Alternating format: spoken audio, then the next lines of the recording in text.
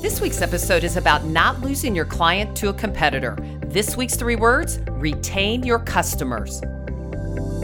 Welcome to the 3-Word Podcast with author, speaker, and life coach, Lisa Thal. Well, hello, 3-Word Podcasters. If this is your first time, a special welcome to you. I'm your host, Lisa Thal, and I share my thoughts on 3-word topics, not only to help and engage and inspire you, but those you lead as well. And perhaps these 3 words you could use as a topic in your next sales meeting. So here I want to talk about retaining your customers. Don't we work really hard to get new clients, to earn new business, and we're all doing it. We spend so much time prospecting, investing valuable time for that chance just to work with the new client. And this process, we know, can take days, weeks, months, and even years. But on the flip side, we can also lose a client instantly, and in most cases, it has nothing to do with price. So I wanted to share a personal story where this happened to me as a consumer. And I'm sharing this story just to remind us not to take our current clients for granted. We need to take all the necessary steps to retain our existing clients because we work so hard to get them. And the opportunity on the flip side is that we could be one phone call, one meeting away, one conversation from a new client not having a good experience with a competitor where we can step in and take that customer over. So here's the story. I was looking for a new dentist near where I live by my house, and I saw a dentist advertising about a practice opening, and they were offering an incentive with every teeth cleaning, you got teeth whitening. I thought, that's no brainer. I'll give it a try. So I thought I'd give them a try, which I did. And here's this background. I go every 6 months to get my teeth clean. And here's the story too. I've been going to this dental practice for 8 years, but that all changed after my most recent cleaning. So the story is I was pushed back to 8 months versus the 6 months due to their scheduling. And I thought, okay, no problem. But my hygienist, she's excellent. I complimented her on the extra work she had done because I went 8 months versus 6 months. Well, she smiled and she said, that's my job, Lisa. I love cleaning your teeth. But she did notice during this visit that on the back of my tooth, I needed a crown. And I thought to myself, man, I've been lucky coming here 8 years, and this is the first time I'm going to get a crown. I considered myself lucky. Well, as most hygienists do, the dentist comes in to check out all the work they've done. And during that exchange, I shared with the dentist, like, she is amazing cleaning. I'm just so sorry I had to wait 8 months. And the dentist replied, kind of snarky, well, you could have gotten in here sooner. And I said, well, I scheduled as early as I could. And she said, well, all you had to do was call and see if anybody canceled. And I'm thinking, is that my job to call? But anyway, just let it go. She moved on and said, yeah, you really have an issue here with your crown, and I'm going to need to see you immediately. A little bit taken back by the tone because my hygienist was so excellent.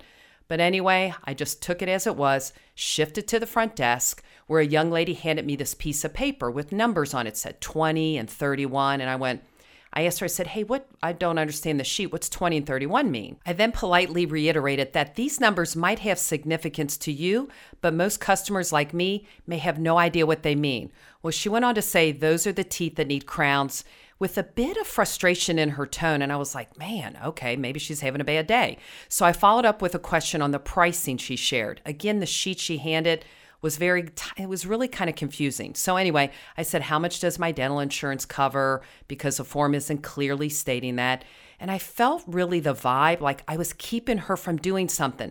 So I took the paperwork. I understood after asking multiple questions and then just said, okay, have a great day. I'm walking out. And something in my mind said, turn around.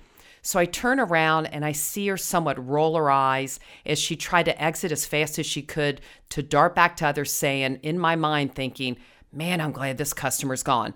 Well, as I walked to my car, I thought, wow, I've been a customer for 8 years, coming every 8 years, every 6 months to get my teeth cleaned.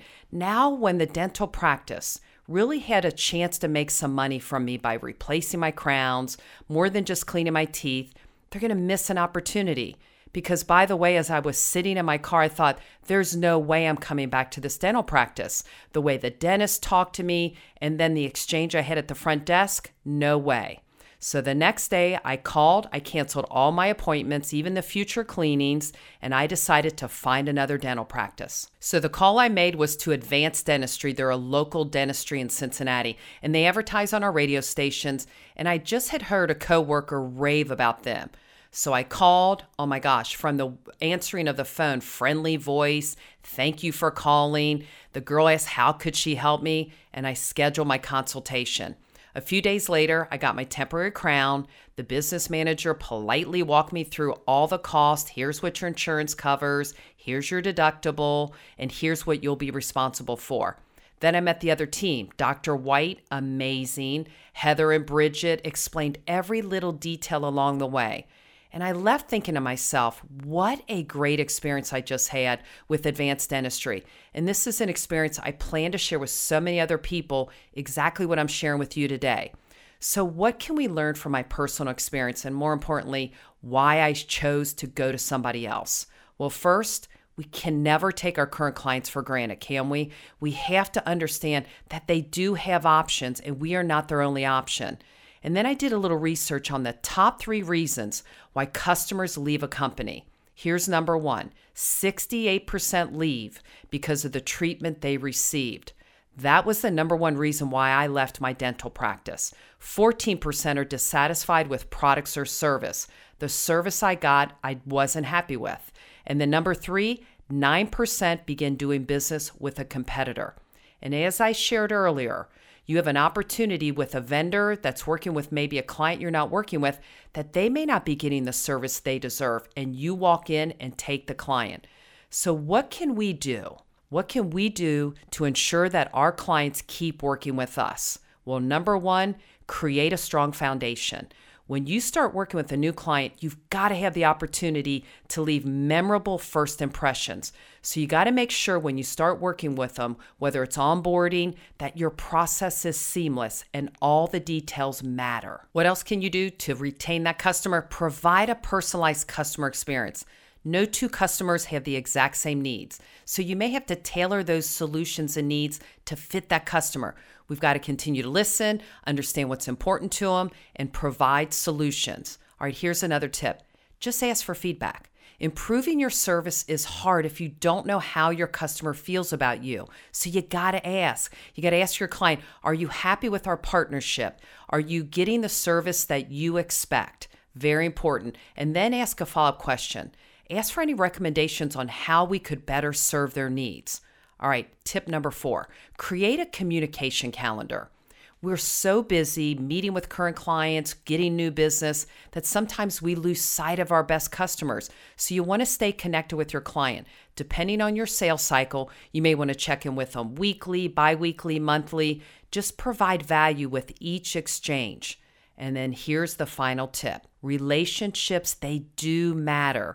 So make them very important. Make them think they're your number 1 focus. Celebrate your clients' birthdays, their company's anniversary. And more importantly, do it with enthusiasm. Do it with a big smile on your face, with positive energy. And remember these 3 words with a little dental theme to it.